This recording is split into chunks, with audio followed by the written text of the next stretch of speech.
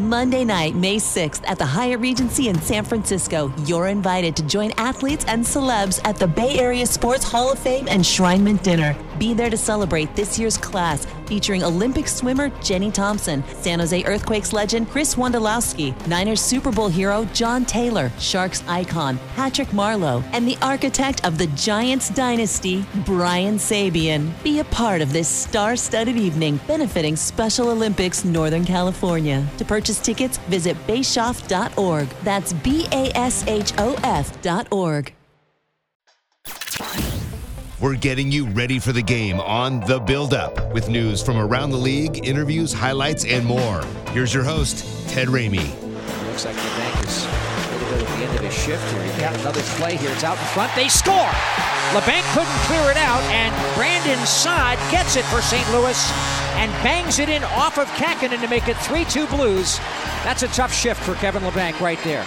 All right, good afternoon, everybody, and welcome as we get ready for another day of Sharks hockey. And I am hopeful that the Sharks will bounce back with a much better performance than what we saw last night, which is part of the frustration because the Sharks weren't that bad last night. There were just critical moments like we came in with where they made the glaring and or big mistake. And that's the most consistent thing about the Sharks this year is their ability to make those critical mistakes at just the wrong moment.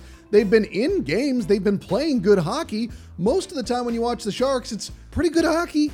It's not like some of the bad teams I've seen over the years in the NHL, but they do make those critical errors, or they'll just have a bad stretch of a few minutes or a few shifts where they let the game get away from them. And it's very, very frustrating. I can only imagine how it is for David Quinn. I can only imagine how it is for Logan Couture. But I do think that this team does have the ability to figure things out just based on the level of talent of some of the players that they have.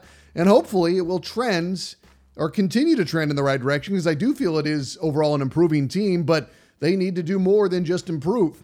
All right, to go over all of this, we are now joined by Curtis Pachelka, who covers the Sharks for Bay Area News Group. Curtis, what's going on, man? How are you doing? Good, Ted. How are you? I am doing very well. Just taking in everything that, is going on with the Sharks right now. And so I will start this Sharks discussion by starting with the Barracuda, just because I saw your tweet yesterday about the $3 beers. And yes, that's always a great way to get people into the seats is cheap alcohol. I'm just curious. You're a writer, so you might be fancy, but what is Curtis Pachelka's go-to drink after a hard day of work? I like if I'm in the mood for it, I'll have a vodka soda or something like that. That's kind of a even just a cold beer. That's nice. How that's kind of what I go to after a particularly hard day. But after a night like last night, I'm just kind of unwinding a little bit and then going straight to bed after that too. So maybe something along those lines is probably a nice relaxing thing to do before I go to bed, I guess. Right. Yeah. No, I was laughing because I was thinking about the Barracuda last night, and Curtis, last year the Sharks, and you can take this in whatever direction you want to, because I'm not trying to make it inflammatory, but I'm sure people will think of it as me asking an inflammatory question. Is the Sharks were playing with guys that are currently on the Barracuda and getting better results. And this year they have what is ostensibly a better roster. And you can tell me, I'm wrong, which is fine. I'm used to that. But I feel like the team should be better. And last year, with all the rookies, the COVID absences, they were a 30-plus win team, which is, not amazing by any means, but like something has distinctly changed. And it can't just be Brent Burns not being on the team, right? Yeah, I mean, I think at the start of last year, they had a very good camp. They played with an identity. I think they had that instilled to them that they had to play a certain way in order to have success. And yeah, you had some fresh new faces on the team. You had a William Eklund coming in, 18, 19 years old. He was starting to make an impact. You had some other young players. Jasper Weatherby was on the team at that time. He was playing fourth line center. He was having some success here and there. And, you're getting some pretty good goaltending too at that time. James Reimer, Aiden Hill were two guys who were playing well. And some other guys got off to some really fast starts, Timo Meier being one of them. I mean, that team last year, when you look back, they got off to a really good start and really kind of hung around the playoff race up until about January, right up to the time Erik Karlsson got hurt, and then it kind of went sideways from there. But yeah, this year's team, they've definitely had some hurdles. They've had some challenges. The travel being one of them. Getting used to new staff, a bunch of new players on the roster.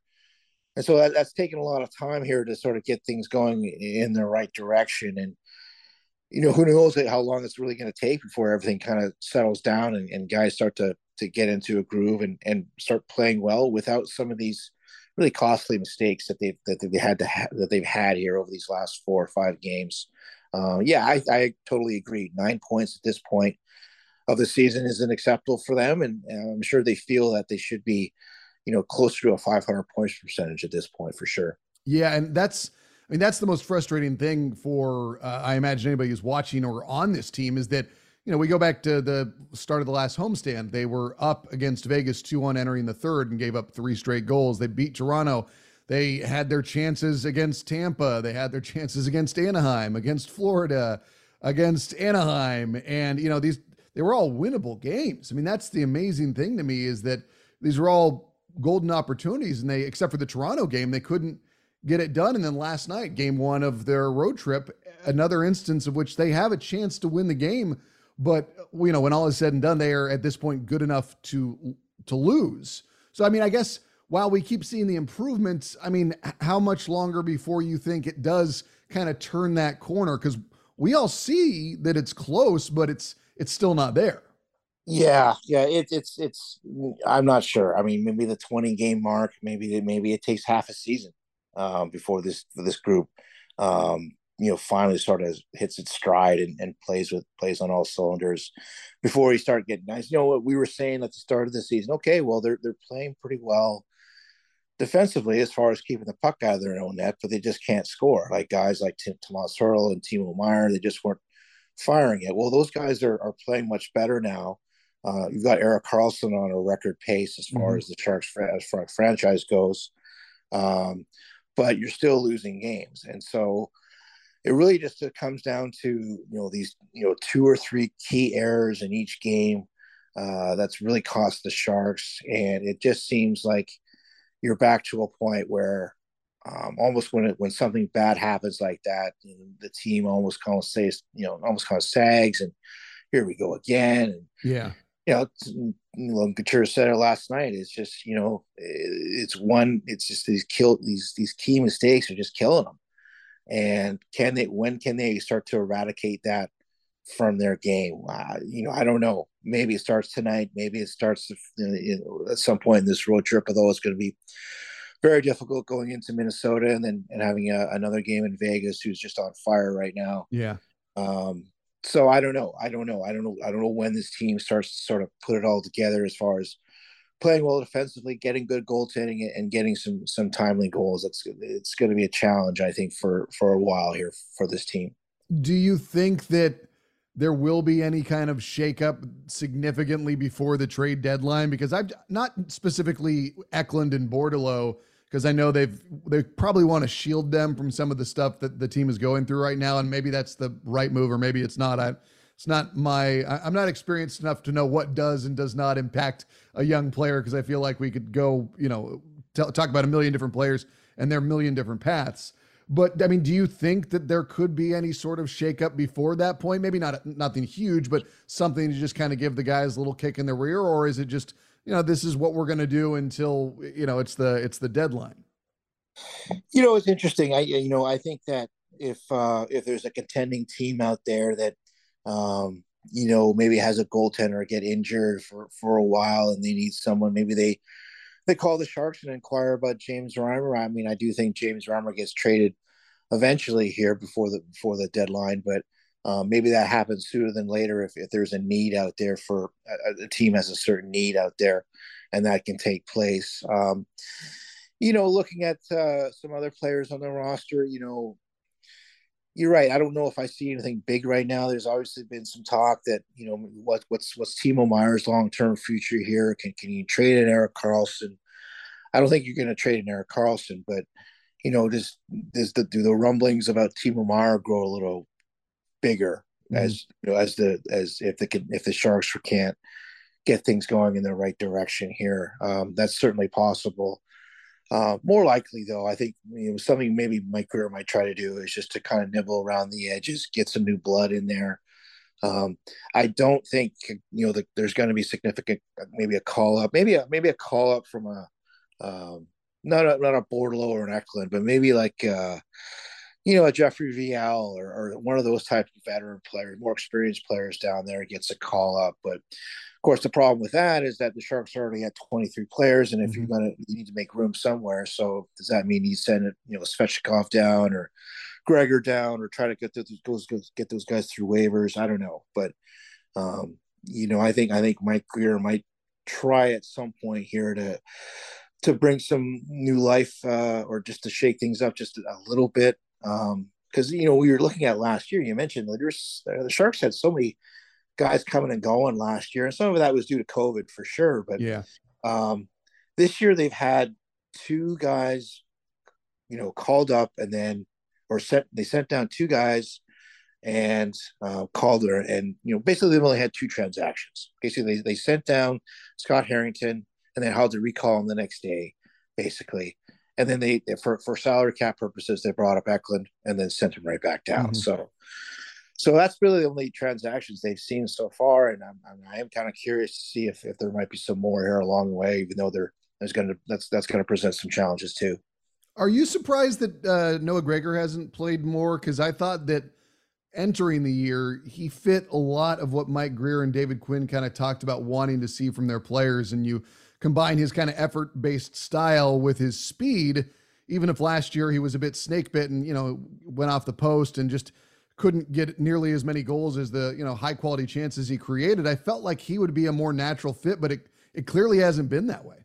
Yeah. There were a few games at the start of the season where you just really didn't notice him a whole lot. Whereas even last year when he was like you said, going through his scoring slump and just couldn't find the back of the net, you noticed him because he was using his speed to create opportunities. And last night I thought that the first period there, he got two shots on net. That's the first time he's had two shots on net in a game this year, and he got two shots in the first period. Where that was the first time I really noticed Noah Gregor sort of using his best assets to make an impact in the game. And then as the game went on, it kind of I think David kind of limited his minutes a little bit, and was back in the same position he was at the start of the year. For Noah, at least from what David Quinn's been saying, it's just all about consistency and just bringing a type of game that he needs to play on a consistent basis. So we'll see if Noah's back in there tonight. I'm not sure if what David Quinn has planned as far as his lineup goes. And we know that James Reimer is going to be playing instead of Kakinen, but as far as some other lineup changes, we'll just have to wait and see. But yeah, I mean, after way last year ended for Noah Gregor, you're certainly hoping that he could pick up where he left off and be a consistent middle six forward for this team, and just hasn't happened yet. Are we overly surprised by Erik Karlsson? Like, I feel like there's a part of me that wonders if I should be as surprised as I am, because he's healthy, and when Erik Karlsson's healthy, he's usually pretty good. I don't know if we expect him to be quite this good, but I mean, what he's been doing has always been within the realm of possibilities. I mean, this is why the Sharks got him. Yeah, it's been really enjoyable to watch, to see how he's playing right now. The way he's carrying the puck, the way he's finding shots and getting shots through the net. That power play has improved as well over the last few games, even though they didn't get a power play last night. Generally, that power play has been better. So, you put it all together, and his usage. I think his usage is better this year. Obviously, he's playing more minutes in the absence of Brent Burns, but he's getting a lot more ozone starts this season so far than he has maybe over the last 3 or 4 years. So, it's been, every time he touches the puck, it just seems like there's something good could happen for the Sharks the way he's playing right now. And, especially if he has the puck in the offensive zone, you gotta perk your ears up, because you don't know what's going to happen. So, the key for him is just staying healthy right now. And if he can average a point a game for this season, I don't know if that's going to happen, but he's got to be right there for the Norse, in my opinion. If he's going to continue to play like this, for sure. Yeah, no, I mean, he's been really fun to watch. I mean, that's the thing to me is like in a year that up to this point has not offered fans a lot. Like Erik Karlsson is specifically, like you said, when he touches the puck, it's like, ooh, let's see what happens next. Who else I am enjoying a lot is David Quinn. I remember after the first loss to Anaheim last week, I can't remember who asked it, but the question was, do they maybe overlook Anaheim a little bit? And he just kind of laughed. Like there's a wry personality to Quinn that I didn't really know was there that I kind of appreciate. And I like that he's not overreacting. I like the fact that he'll express how he's feeling to us, but he's taking it in stride, and he's pretty engaged. Like, I didn't know what exactly to expect from him, but he's pretty forthcoming and he's pretty entertaining. Yeah, I think he's gotten more comfortable dealing with us on a daily basis now than maybe he was at the start of camp or around camp. He's getting to know us a little bit. We were getting to know him. But you're right. He can be very, unfiltered at times, especially after some of these frustrating losses where he feels that, the Sharks could have easily gotten a better result.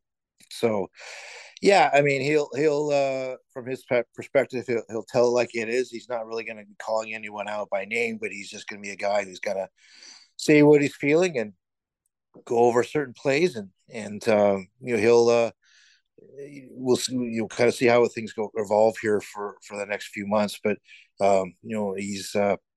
he's getting to know this group a little bit, and with us as well, he's starting to get to know us too. So we'll see kind of how things develop here over the course of the year. But I think Dave's getting more comfortable in his role, and we'll kind of see how things evolve here, I guess. Yeah, no, for sure. And it's just interesting to watch the Sharks because it's like you alluded to with the one big mistake. It's like I can't specifically. It's not like there are aspects of the team where it's like, oh well, this is what you can blame. It's like you don't blame Quinn, you don't blame the individual players beyond some mistakes they make, but it's not like there's no setup to fail. Like the Sharks are doing a lot right, Curtis, which is what makes it so head scratching when they make these errors. I mean, it's got a Groundhog Day feel about it because it's, watching that game last night, I was like, oh, I've seen this before. Like, yeah, of course, this is how this ends up. They made that critical mistake.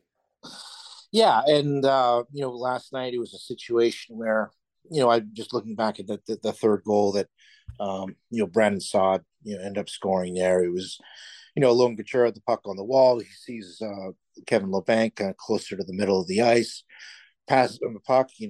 Labanc can't cleanly handle it, and kind of instead of clearing it, he kind of fumbles it away and puts it in the corner to the right of the Sharks net.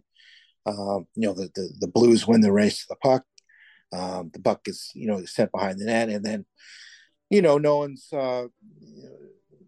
checking Josh Leivo behind the net, and somehow, some way, Brandon Saad is basically left wide open, even though he's surrounded by like 3-4 Sharks players. He's left open in the slot and has time to get a shot off. It'd be Kaapo Kähkönen and give the Blues a 3-2 lead. That's the kind of stuff that just can't happen. Even if you're maybe tired at the end of a shift, those are sort of the mistakes that cost the team. And the Sharks had another opportunity earlier in that shift to get the puck out, and they couldn't do it. So it's just it's not easy for this group right now to put together a 60-minute game, and I don't think anyone expects them to play perfect, but just some basic tenets of fundamental hockey that sometimes this team has trouble kind of doing on a consistent basis. And so this is hopefully that's something that the Sharks can learn from. This is another thing too, is that this team loses games that probably they shouldn't lose, but also has the capability of winning games that they should be able to win. And when they go into the Garden in New York and pull out a win, and then they beat a very good Toronto team at home, they play a very good game there. So they're capable of winning, but it's just a matter of just limiting those type of mistakes, I guess. Curtis, I will let you go, man. Always a pleasure. I will see you at the tank soon, and appreciate your work as always. You got it, Ted. Anytime. Appreciate it. Again, that is Curtis Pachelka of the Bay Area News Group joining us here on the Sharks Audio Network as we get you ready for tonight's game against Dallas. This one gets underway. Pre-game coverage at 5, game time 5:30. Again, right here on the Sharks Audio Network. We are all out of time. For the San Jose Sharks, I'm Ted Ramey, signing off. This podcast can be found for download under Sharks Hockey Digest on iTunes, Google, and Spotify, and on demand anytime on the Sharks Plus SAP Center app, presented by Western Digital. All music by Yogi Yend.